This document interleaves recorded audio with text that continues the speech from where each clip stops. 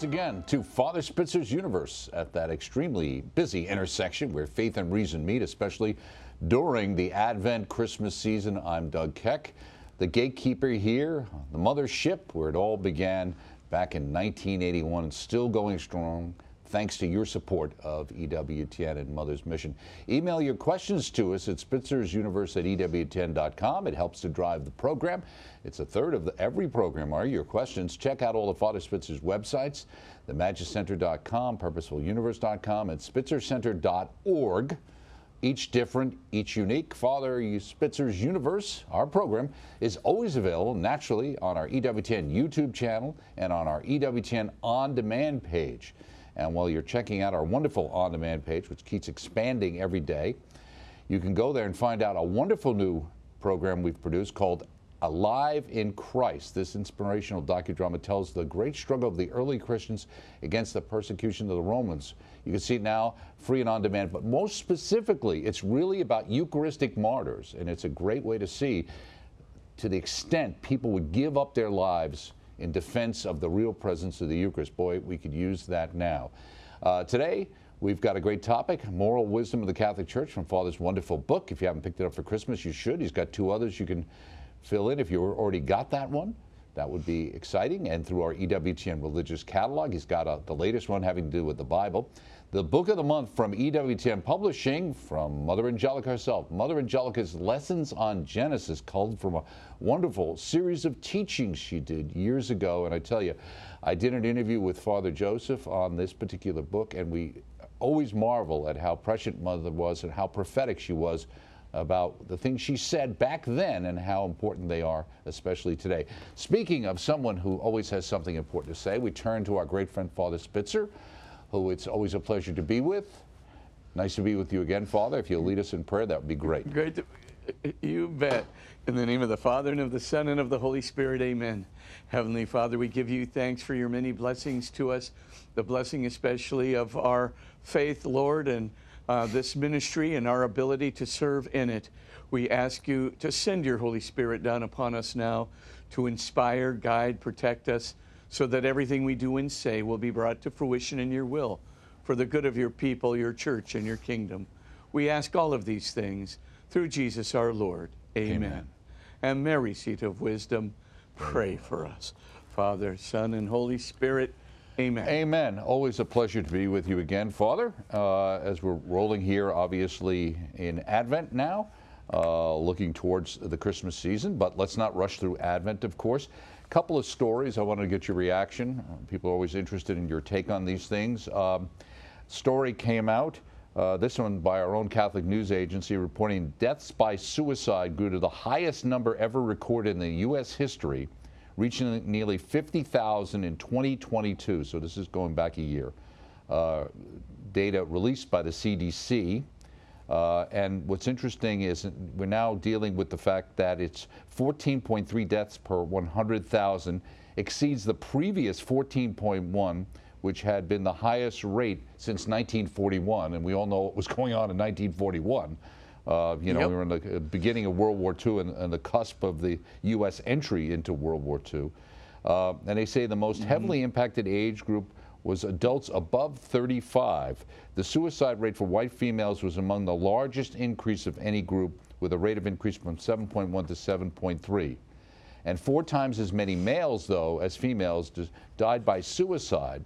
Actually, almost 40,000 to 10,000. But they say sometimes it could be underreported because females tend to use drug overdoses as a methodology and sometimes get classified not as a suicide, but as, just a drug overdose that was done by mistake.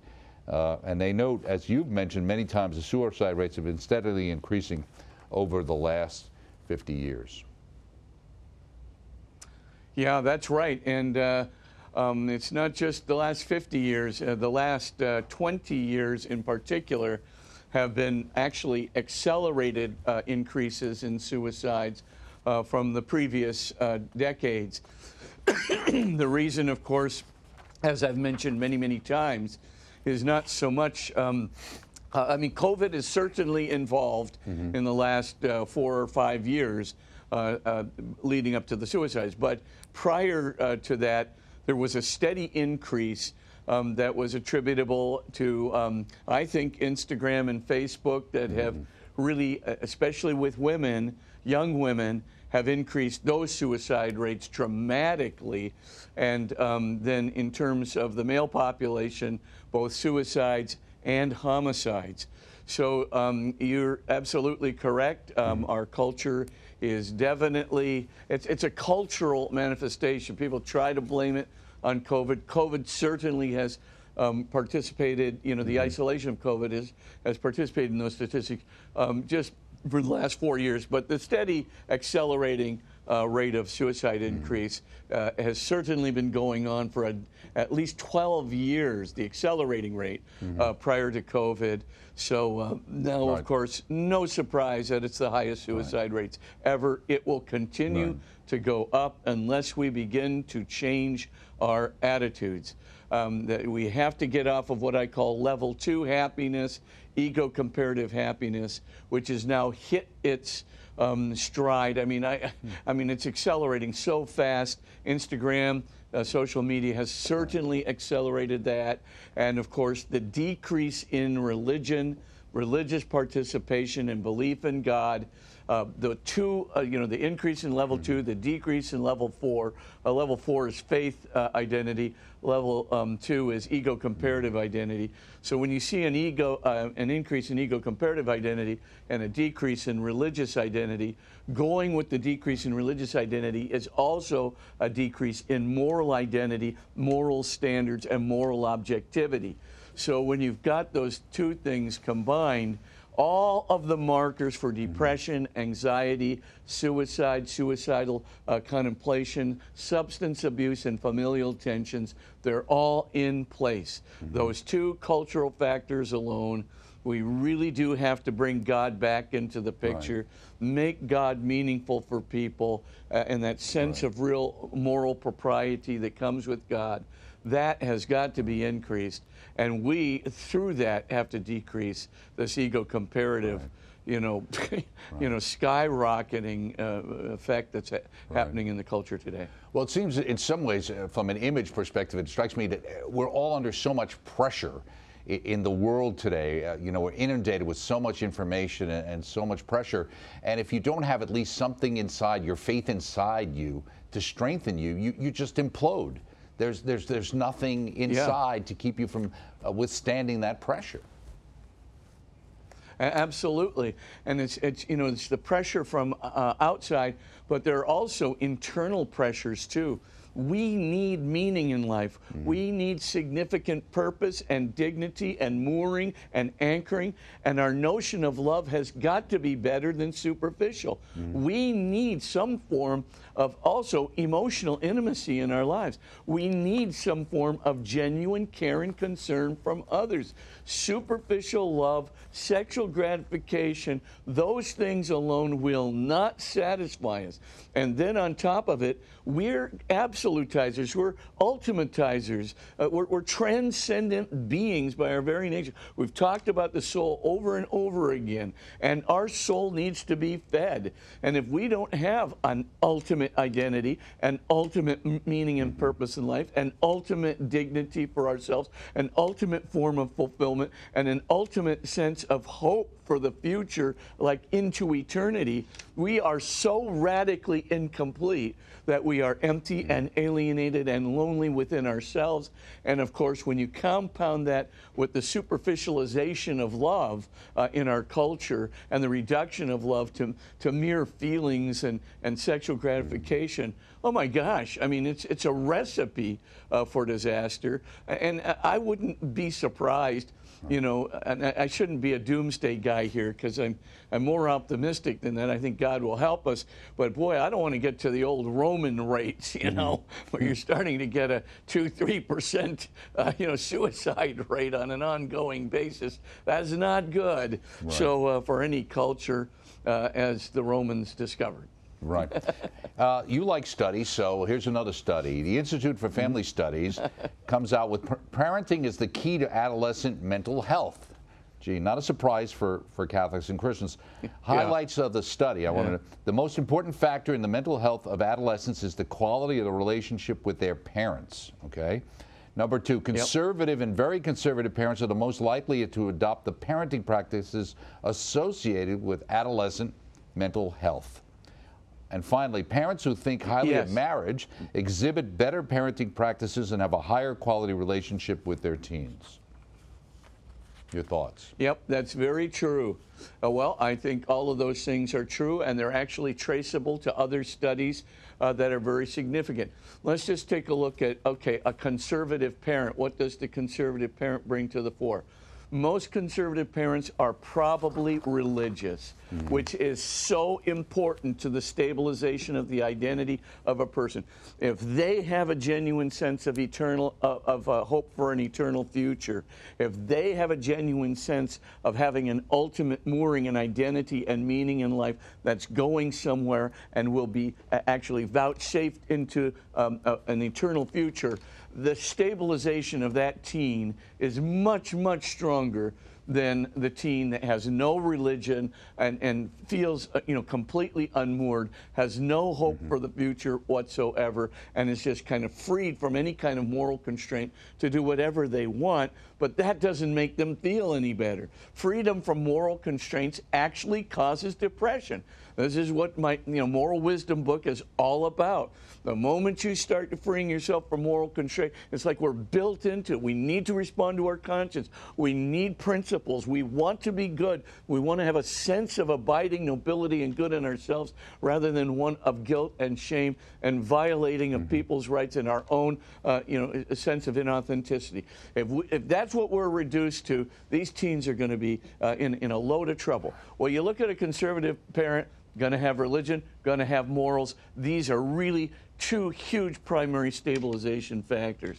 The other thing, of course, is what are what are parents who are religious and morally oriented, who have a sense of Jesus Christ and the love of Jesus Christ and what Jesus Christ expected for the family. Yes, conservative parents absolutely have a sense of family, a prioritization of family. So the job, the career is not going to trump family. If push comes to shove, the family will come first. And that is a really important thing. Does a child feel that? Absolutely, the child feels that. The minute the child feels that the family is a priority, that he or she is a priority within that family, those two things are, again, huge stabilizing influences for the identity of the child, the purpose in life of the child, and of course the future efficacy of that child. So essentially, you've got 4 factors right there off the top. Number 1, you've got religion. Number 2, you've got commitment to morality. Number 3, you've got a commitment to the family as paramount. And then number 4, you've got a commitment to the child within the family. And that's very good. Now, what do parents like that do? They teach you a respect for the law. They teach you a respect for authority. You might think, oh, kids who grow up with, believing that they're absolutely free and there's no authority that's worth talking about that has any value whatsoever. Oh, that's good for our kids. That's the new America. It's not good for our kids. Kids who have no sense that authority has value are totally unmoored, unstable kids. They have no idea where to go. They have no idea how to anchor themselves. They have no idea how to fit themselves into a future. And of course, again, it's totally destabilizing. So all of these values that you very typically find in what might be called a conservative family. I'm not just talking about politically conservative. Right. I'm talking about a culturally conservative family, right? So political, denomination could be whatever, party you belong to. But the cultural conservatives is important because, of course, you get all 5 of those factors right down the pike, and every single one of them, we know that stabilizes the child. We know when a child not only has a stable identity, but has a sense of real purpose in life, a sense of absolute or grounded or ultimate identity, ultimate meaning in life, ultimate and eternal fulfillment. We know in a loving environment, in an environment where they're prioritized, where the child sees that they matter and that their future efficacy matters to the parents, I'm telling you, that child's going to turn out very, very well unless some terrible tragedy befalls him or her. So the main thing to remember is, I mean, all the points are in place. And if you start knocking those things off one at a time and then hit the real killer of the child's identity, which is divorce, especially divorce before the children are 18 years old, before they leave the household and go to college or whatever employment. I'm telling you, those things are just totally destabilizing. And just so people know, this was done by Gallup, so this is not, some poll that was, skewed a particular way. Yeah, exactly. And to follow up on the conservative, it said the idea that in dealing with them, they are the most likely to effectively discipline their children, okay, while also displaying affection and responding to their needs. This was interesting. Liberal parents score the lowest, even worse than very liberal parents, because they are least likely to successfully discipline their children. I guess at least if you're extremely liberal, you have some very strong views on something that you're probably conveying to your children, rather than just kind of saying, well, a laissez-faire attitude. Yeah, exactly. And again, that discipline is connected with the authority. It's connected with the morality, which in turn is connected with not only the parental authority, but the authority of civil government and the authority of God, and of course their ultimate identity, their eternal identity, which is wrapped up in it. Right. Another story kind of relates to the family and then impacts the church, the gift of a father, how love leads to vocations, and this is a Catholic World Report story. We find the crisis of fatherhood at the base of a vocational crisis, both for religious vocations and marriage. And it notes that it bears repeating, we've said this before, that fathers are by far the #1 influence on their children's faith. And another recent study by the nonprofit community will confirm that fact. They go on to say, we find the crisis of fatherhood at the base of a vocational crisis, both for religious and vocations. Goes on to say, self-sufficiency plagues the fatherless, creating an illusion of autonomy that masks deeper needs of communion and independence. Goes on to say, fatherlessness essentially constitutes societal suicide, stemming from an identity crisis and lack of purpose. The love of a father grounds us in reality, helping us to know our lives are good and we belong within a community greater than ourselves. Interesting connection. Yep. All the things I just said previously, the main thing to note is that the father is responsible for strengthening 4 out of those 5 factors. So the father is really the strengthening of the religious identity and belief in God and religious authority. The father is also primarily responsible for the moral identity and the sense of principles within having a moral compass, et cetera, et cetera. It's not to say that the mother doesn't do those things, but this is the stabilization of the identity and their ability to fit in to the family. And of course, the father is generally responsible for the discipline within the family, which of course is that directive influence. The mother, of course, supplying oftentimes the affection and the love and the comfort.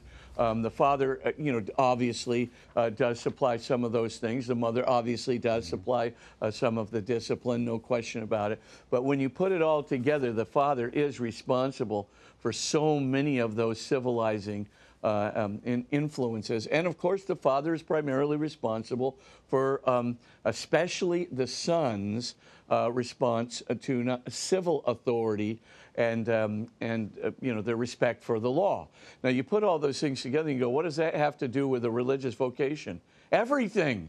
of course, religion has to do with with a religious vocation. Morality has to do, and an internal moral compass has to do with religious vocations. Having a respect for authority, and specifically religious and civil authority, has to do with a religious vocation, etc. And so you can pretty much see, well, you just say, well, does that happen with girls as well as boys? And the answer is yes. Yes, it does. I mean, girls pick up the same cues. They pick it up in a different way, because girls are a more unmediated relationship with their parents, whereas boys are more mediated relationship with their parents. But nevertheless, the cues go out. And you can see that the strong father, the strong religious and moral identity father, the father who is affectionate yet firm and disciplined, that kind of a father, you can see that the vocations, religious vocations, really burgeon for women in a family like that. Oh, that's great. You know, also with what's going on in the world out there today, let's change to, unfortunately, a less relatable topic in the sense of the family, though it's good to understand what these issues are. Here's a story, because abortion, which has been used by a certain party, certainly over the last election, and they plan on using it as a major part of their campaign, is abortion. Yeah. And here's a story out of Town Hall, and it's Cosmopolitan magazine promotes satanic ritual abortion provided by the Satanic Temple.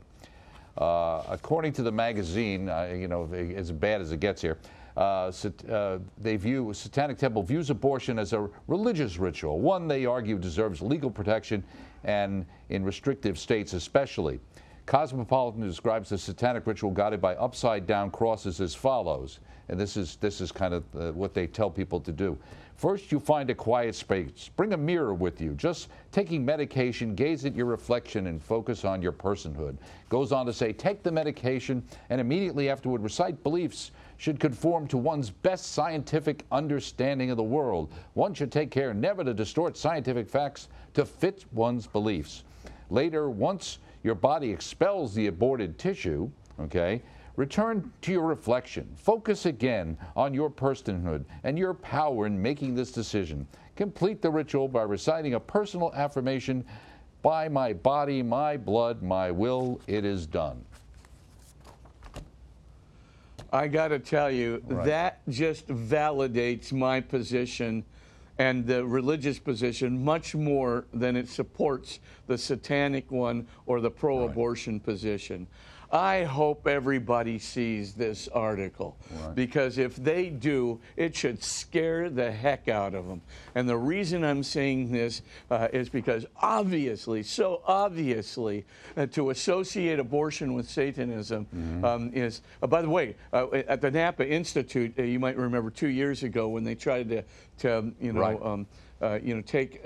overshout, Bill Barr when he was speaking at the final speech. Guess who was together? The abortionists and the Satanists. So there was the Satan be praised signs alongside the abortion signs. It was really amazing to see it out of the closet. But I mean, here, the association between Satanism and abortion, I'm glad that this magazine is making it known that this really is the agenda of Satan. It is killing innocent people is satanic. Killing innocent people so that you can have your over against me, nothing will happen, autonomous identity, over against society, over against my child, over against God. I proclaim myself to be me. I mean, what is more satanic than that narcissistic quote-unquote prayer at the end? I mean, I'm so glad it's out in the open. Narcissism, abortion, Satanism, it's all one big thing. Yeah, of course it's a jaw-dropper to see, that you're calling upon Satan to help you out. And then to use science. That's the ultimate thing. See what I mean about, we're not going to have any thing spoil the scientific view of things. The scientific view of things, I might just point out right now, is that is a human life at the very, very first cell, the human zygote, a single-celled zygote. This, a totipotent cell that is there is a unique cell. That single cell will be the origin place of every single other cell in your body for the rest of your life. It's all there, right there, substantially complete. And that genome that's in that one cell, that genome is the genome that will direct all of the cell divisions and direct all of the characteristics that you're going to be developing throughout the rest of your life. Now, well, not all of them, but a good number of them. There's epigenetic factors as well and so forth. But the main thing that matters is a lot of them, a huge number of them. And the point that's clear here is that that is a substantially complete human being. That's what science is saying. And by the way, in those two major polls I've talked about before, the major international poll, where 96% of professional biologists said that the origin, the point at which a new, original, unique human being comes into being is the toticelled, the single-celled zygote. The moment the two gametes unite, there it is. You've got, in that zygote, you have a human being. And by the way, in the United States poll, 68% of the of professional biologists who were given 4 options of what to choose, 68% chose the single-celled zygote, the moment of fertilization/conception. So there it is. I just leave you with this thought. That's what professional biologists think. So yes, as we said last week, don't let the facts get in the way. Right. I mean, yes, yeah, the whole idea of appealing to science to support the fact that this is not a human being. Oh, but science is saying it is a human being. So if you're going to appeal to science and be true to what science is saying, be true to the genomic structure that is complete at this level, be true to the totipotent cell that is going to be the origin of all the other cells in the body, the substantially whole human being. If you want to appeal to science, it's telling you that is a unique human being that has just come into being, and that really is what you're killing. What really struck me was the idea that you need to have a mirror so you could look at yourself the whole time. I mean, if that doesn't contextualize the whole idea of what's going on here, I don't know what it is. The narcissism. Yeah, absolutely. It's abject narcissism. Absolutely. One last story before to get some questions or even to the break. Because you're always interested in dealing with atheism and reaching out to young people today. I thought there was an interesting story that Ross Douthat had in the New York Times. Ayaan Hirsi Ali, who was, I believe, married to Niall Ferguson, who's at Stanford, is an ex-Muslim critic of Islamic fundamentalism. She's been out against it for a long time, and a champion of Enlightenment liberalism has announced that she now calls herself a Christian.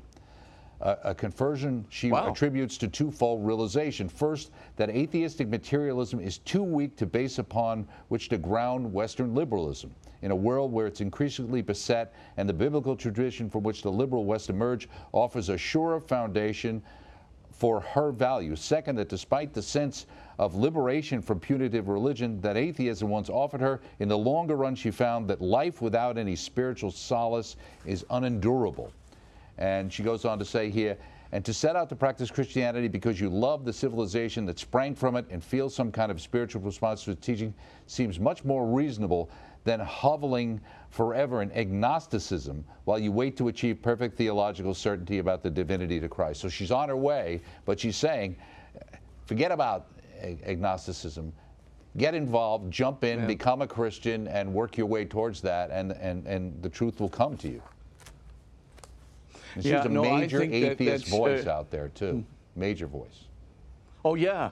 Yeah, no, I'm just absolutely amazing. It's just like Dawkins, the other day, when he was debating with Archbishop Williams, the Anglican prelate, there, in that debate moderated by Sir Anthony Kenny, and essentially during the debate, Archbishop Williams kind of had him backed against the wall, and so Dawkins said, "Well, I'm no longer an atheist. I'm an agnostic," and Sir Anthony Kenny said, "What? You're the founder of the new atheism and blah, blah, blah, blah, blah, and you're declaring yourself to be an agnostic?" He goes, "Yeah. my curiosity has trumped my skepticism. Anyway, the thought is that this is happening all over the place, but I think it's really wonderful, obviously, that she is converted. I think her logic is exactly when she was talking about that solace, that's what I was talking about. When you have God as that's the center point of your identity, and you have that sense of being absolutely grounded, that sense of eternal future, that sense of eternal hope, that is an eternal and ultimate kind of fulfillment. When you have that as your ground, you are functionally and ontologically a different person. You are elevated. You're transformed. Right. And that's what she found. And, of course, to be an agnostic, as she so beautifully articulated it, to be an agnostic is to go nowhere. Right, of course, absolutely. This has been the old cultural thing. To do nothing is to do something. But really, I mean, she's discovered to do nothing is to do nothing. Right. Well, there's something, and she said, I've got to go one way or another. Well, something we have to do is take a break, as you know. So we're going to take a break, and we'll be back with Father, and we'll get some questions out to our audience. So make sure you stay with us. We're just breaking the surface, as they say. Stay with us.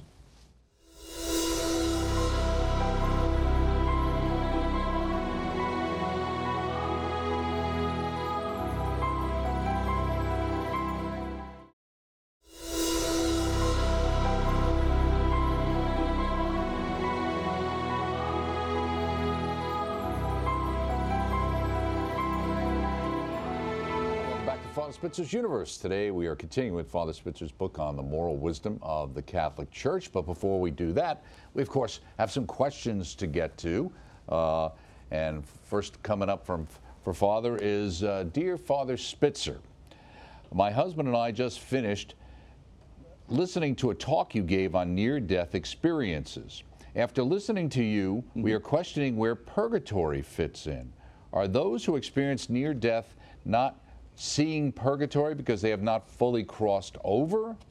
Do we only experience purgatory when our time on earth has fully expired? This is Chad and Angel, and I hope Angel is his wife's name. I assume so.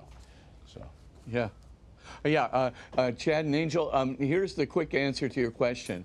The first thing to note is that among adults, now this is not true for children, but among adults, only 18% of adults who undergo clinical death, right, flat EEG, fixed and dilated pupils, only 18% have a near-death experience. So you say, well, what about the other 82%? There are probably a lot of people going to purgatory in that 82%, and the reason that I think so is that their lives are not complete. Their judgment, the fact that there's going to be a judgment, right? The judgment of their lives is not yet done. So those people basically, don't seem to have a near-death experience that's either pleasant or unpleasant. So that's the first thing. Now, of the 18% that have a near-death experience, 85% do have a pleasant experience, but 15% have a very dark and unpleasant experience. But why the purgatory thing? I just think there's more to be lived in that life. And so, there's just kind of an abeyance, a suspension. They don't have, a sense of anything else yet. There's more to be lived and more to be done. So if they did have that, there would be some form of judgment, and then I believe there would be some form of purification, because that's what purgatory is, right? There would be a time that there would be purification. So that's my quick answer to your question. Is it possible just that some percentage of people, or a high percentage of those people, just don't remember that they might have had an experience but don't recall it? Yeah, well, that's actually what there's two major studies that kind of disagree, on the number of people that remember things. So, for example, in Pim van Lommel's a study, which was a really excellent study published in The Lancet, 18% of people experienced that. But in Samuel Parnia's study, basically he found that 10% had the full-on near-death experience, and then there was a much larger percentage of people who sort of had a quasi dark, empty kind of some experience that was a little bit ambivalent. So that suggests strongly that there are many people who just simply don't remember having had an experience, and obviously the kind of experience that would be suppressed, that is to say not remembered, are those that are unpleasant. So if there was something unpleasant that happened, there's a high likelihood that that would be more suppressed, that would be not remembered to a much greater degree. Okay, very good. Next up, dear Father Spitzer, you've said more than once, and I've also heard this from a friend of mine, that when a blind person has a near-death experience, he or she sees everything perfectly. To your knowledge, how do many of them feel when they regain consciousness and they're now blind again? Are they disappointed, or are even some angry? I'm totally blind without even light perception due to retinopathy of prematurity. Gene. Yeah, Gene, here's the thing, is first of all, it's 80% of people who are, blind or blind from birth. 80% of them actually see during their near-death experiences, and they do report things very, very accurately indeed. And those reports have been verified by researchers, independent researchers after the fact. So that's, you're quite correct. So I'd say a large majority of blind people see for the first time when they're clinically dead. Now, the second thing is, what do they feel like when they get back? The vast majority of blind people, when they get back, basically feel great that they have seen things for the first time. And the reason that they feel great is because, number one, they know they will have vision in their future. So in other words, they've gotten the indication that there's going to be life after the physical body dies. So they already know that. And they already know, and they've had a very good solid indication that that life after their physical body dies is going to be visual. And not only is it going to be visual, they don't even know this, but our vision, of course, is always directed to where our eyes are directed. But the vision of a person in a near-death experience oftentimes is 360 degrees all the way around. So you're not seeing through an organ like eyes. Your vision is somehow carried out, actualized through some spiritual mediation of some kind, and so you seem to see on a 360-degree panorama. So, but whatever the case may be, the point is no, they don't get depressed afterwards. They know, hey, my consciousness is going to survive my bodily death, and when it does, I'm going to be able to see, and that's a good thing. Now, some people can just say, well, maybe that was just this one time when I had an out-of-body experience, but clearly they are in their what they call soul body, right? And they clearly are seeing and thinking and remembering without their physical brain, without their physical eyes, etc. And so there's really a very good, credible possibility that when you die, absolutely, not just clinical death, but when you're actually, exit to the next world, right? You are going to not only exit with your soul body, but with a soul body that sees perfectly, even when you're blind. And that's a cause for most of them for hope, not for any kind of depression. Of course, they would like to continue seeing, but they don't go, rats, I wish I were dead because then I could see. They basically know, I've got a future where I'm going to be seeing just like everybody else. Okay. One last question before we get to the book. Dear Father Spitzer, recently I was discussing the soul with my daughter. She thinks the soul exists before conception and is put into a person when they're conceived. I said I didn't think that pre-existence of the soul is the Christian view, but that it is created when the person is conceived. What is the Church's teaching about this, Barbara? Barbara, you're absolutely correct. There's no pre-existence of the soul. There are some people who claim that they really think that there's a pre-existence of the soul because they think they remember things from a past life. Now, there are a ton of reasons why you could think you remember things from a past life. The primary one is not that you had a pre-existent soul. And the church does not believe you have a pre-existent soul either. So they believe that the moment you are conceived, as you correctly stated, Barbara, that's when you get your soul. Now, the main thing is, well, how could a person get this sense that they have a pre-existent life? You have what's called a very active, creative, unconscious mind. And in that very active, creative, unconscious mind, you might think to yourself, you know, go back to when you're dreaming. And when you really had a very, very vivid dream. And have you ever noticed that in that very, very vivid dream, you like have you have your own identity there, but you're like in a different world. And in that different world, the circumstances are very different from the world that you live in. Now, just imagine that you had a protracted series of dreams along those lines, again and again and again and again, right? You have this dream to the point where you almost begin to feel like, wow, you know, there's this other identity in me. Well, it's actually an identity that comes from your creative unconscious. Also, as Christians, we believe, too, that there are spirits, and spirits can sometimes try to affect the imagination. Even a good spirit or a diabolical spirit could also affect dreams, could affect your unconscious mind, could affect your imagination. Can't affect your freedom, can't affect your rational faculties, but could affect your imagination or your unconscious.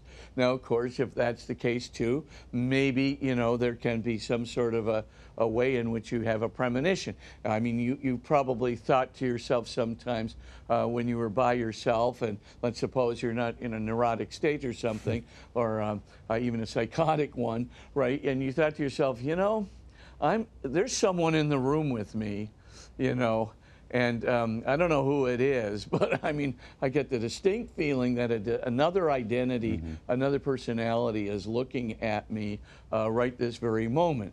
And of course, yeah, so can do spirits communicate with us? Yeah, they can. They can make their presence known. They can't affect your freedom. They can't manipulate you or anything like that, but they can definitely make their presence known. You could get maybe some sense of identity from that too. So, I mean, there's all kinds of reasons why you would think that, but the idea that you have to have a pre-existent soul in order to have a sense that you have an alternative identity. All these people you do that every night in your dreams. Everybody who has a past life, they're always Napoleon or a king or somebody. Nobody's a scullery maid or an indigent on the street. You know, it's just amazing how many different Napoleons could there have been. Yeah, I guess we're all sharing his particular life. It's always kind of interesting how those stories come back. These exciting lives people have. That's right, and the exciting life that people have, happens to be the one where you watched a couple of movies on or something. Could be, right, exactly. Too many romance novels. Okay, there you go. Turning to page 65, True and False Promises of Happiness and Freedom from your wonderful book, the instrumentality of Eros in contemporary culture. So the question is, how did our culture lose the bond between sexuality, commitment, and generative familial love? How did that happen? Yeah. Well, it happened sort of over the course of time. But World War II is a big transition period where you have a kind of a break with that family identity being quite strong and moving into what we might call a more civil identity, an identity that's more than cosmopolitan. It's kind of a broader cultural identity beyond the strict family neighborhood identity. So once you make that transition, there's a couple of things that happen, but then sexuality becomes progressively more instrumentalized. And so you begin to see a series of studies that were done that basically, paved the way to look at the sexual act independent of emotional intimacy, looking at the sexual act independent of any kind of commitment that would lead up to emotional intimacy. So constantly, these studies, what they were doing was they were basically trying to separate the sexual act from what was going on the inside. The emotional intimacy that needs to accompany that act in order for the act not to become just fully aggressive and an end in itself. But it's not just the emotional intimacy, there's also the care that's linked to that emotional intimacy. That's a different dimension. And then, of course, there's also what we call the parental instincts that are linked to it as well, and a variety of other things.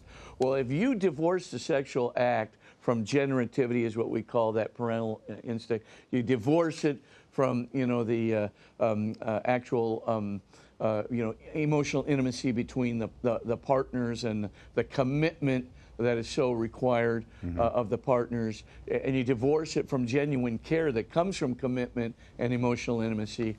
What you have is a very aggressive act, which is why when these studies were completed, right, essentially America started transitioning its view to the instrumentalization of sexuality, and just as if the devil had plotted it himself, artificial birth control comes zooming in. Now, of course, they always had condoms and things like that, but they did not have, the kind of birth control where a woman's cycles could be regulated, and then of course you could actually just make the woman infertile by chemical means or hormonal means. And the main thing, once that happened, then all of the holds were off. There was nothing that was holding sexuality back to being connected with commitment, connected with emotional intimacy, connected with the care that comes from emotional intimacy, and connected with that parental desire, that desire to propagate with a particular person because you love them. So the idea is, once all that separation happens, watch what happens to the rate of rapes, right? So sexual violence, rape in particular, quintuples, increases by 5 times from the mid-1960s until the current day. That's a 5 times increase in rate. That's not good. Other forms of sexual violence and sexual aggression increased 3.2 times over that period. And you just go right through all the statistics. It's just a disaster area. When sexuality is disconnected from commitment and emotional intimacy, it becomes very aggressive. The sex becomes an end in itself. The partner becomes secondary to the actual sexual gratification. And of course, once that happens and the pleasure pathways are being completely reformed in the brain to the point where you get an addiction to the pleasure, but no concern whatsoever for the person, and which is why pornography has just become such a huge addiction within the United States so quickly, and not just in the United States, in the world so quickly. You can see pretty clearly that this has been one of the worst things that's ever happened. But then one last factor was added to this wonderful formula, and that's what's called social norming. And what social norming did, now that you have a disconnect between sexuality, the person, and commitment and family, so the disconnect is in place, then the final thing is people start saying, well, I should be able to have as much sex as I want, whenever I want, because I don't have to worry about intimacy with the partner, commitment to the partner, treating the partner like a human subject instead of a thing or an object, and so forth and so on. I don't have to worry about that anymore. I can have sex guilt-free, as it were, without any concern for the personhood of the person with whom I'm having sex. So obviously, promiscuity is going to go up like skyrocketingly, and of course, it did go up skyrocketingly. But what happened in the meantime is it just kept this pushing upwards, upwards, upwards, and of course you can see why that is. See, what people do is, if they don't have the Catholic Church's norms, or the Protestant Church's norms, or the just my family members' norms about sexuality, right? So all of these things are gone. Well, the only thing left is, well, I just want to be where everybody else is, right? I want to be in the quote-unquote mainstream. And I don't want to get, too low, too high. I want to be right in there. So, of course, now the person starts looking at, well, what's the median number of sexual partners? And of course, as you probably know, it was, of course, going up from 1960 to today. So, of course, the person goes, hey, I'm kind of low. Right. I've only had 7 sexual partners. I guess, in order for me to catch up with the mainstream, I could have another 3 or 4, and I'd still be comfortably in the mainstream. It wouldn't be too high. I'd be kind of right on in there. So you can see what happens, though. If everybody starts norming upwards, let's say to have sexual intercourse where you're basically trying to reach the mainstream, well, it keeps pushing the norm up. And if it keeps pushing the norm up and everybody looks to the norm and says, well, I could go higher, and still be in the mainstream, you can see pretty much how that's going to just keep pushing up, and that's called social norming. Right. So that is the kind of the final factor. And now, of course, we've reached a whole other peak of decadence, because it's not just now, the promiscuity factors, which are really quite substantial. It's now moved into the whole cohabitation thing, where actually young people say, I don't see any difference between cohabitation and marriage. Basically, they're looking at their relationship. The instrumentalization of the relationship has finally occurred, right? I'm with this other person because we can combine our finances, we can have the sex that we want, we can do all of these things. But, if we need to get out of this, we don't want to make a public commitment, don't want to make a big deal out of it, because if we do, and then something happens in the future, then all the families are involved, and, it's just going to be a big hassle. So the moment you start saying, well, I don't see the difference between cohabitation and marriage. Well, marriage is a public commitment. And that public commitment, we know that one factor of public commitment, that's what sharpens our resolve to remain in relationship. Without that commitment, what takes place is a gradual dissolution of the desire to keep focused and to maintain the commitment. That's why cohabiting couples, they don't stay together over the long term. Cohabiting couples, the divorce rate of, quote-unquote divorce rate, the breakup rate of cohabiting couples is, staggeringly higher than the breakup rate or divorce rate among married people, because of the resolve to stay married. But that resolve to stay married is so important for the children. You say, oh, the children of a cohabitating couple, they're just fine, they're the same, they're better off. No, they're not. It's a very destabilized environment.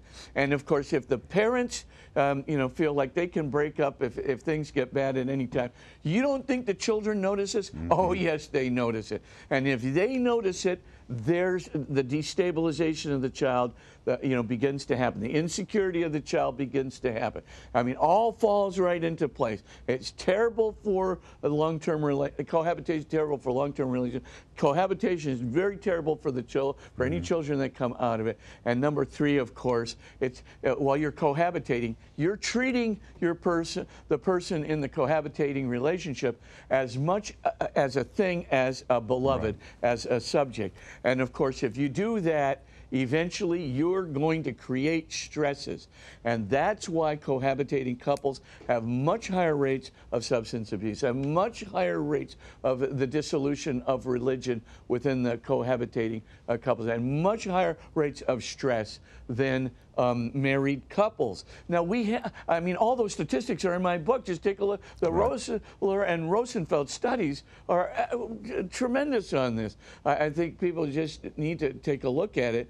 And by the way, when you really look at it, the longer a couple cohabitates, if they should decide to get married rather than stay in a cohabitating relationship, those marriages, because now the religious factors decrease, because of the gender asymmetry, right? The man was in the cohabitating relationship to delay the marriage. The woman was in there to try and promote the marriage. And of course, now if the marriage happens, oftentimes the man feels like, I was forced into it by the family, or I was forced into it by, I've been cohabitating with her for 15 years. I guess I probably should have, done this, or something like that. But the stress levels actually, are brought right into the marriage with you. And so those marriages break up much faster than marriages that are just publicly proclaimed at the beginning. Right. I would think you have the idea of people who are managing a relationship as a 50-50 proposition, rather than everybody knows when you get married it's at least 100%. That's what the idea of a marriage and a commitment to somebody is, So. Yeah. Yeah, or the actual we identity becomes stronger than the I identity. In other words, I appropriate so much of the we. It's almost it's not that I lose my I, but my I is now complemented to the we, where the we is actually almost in a dominant position to the I. Right. It's not less, it's more. Intentionally so, freely chosen. Yeah. People are afraid of commitment. One commitment we have to make is that the show's just about over and we're running out of time, so we're going to have to give us your blessing on the way out the door, Father, if you would. Very good. And bow your heads and pray for God's blessing. And may Almighty God send His Holy Spirit down upon you to inspire you and to know the recipe for sanity that is created in our faith.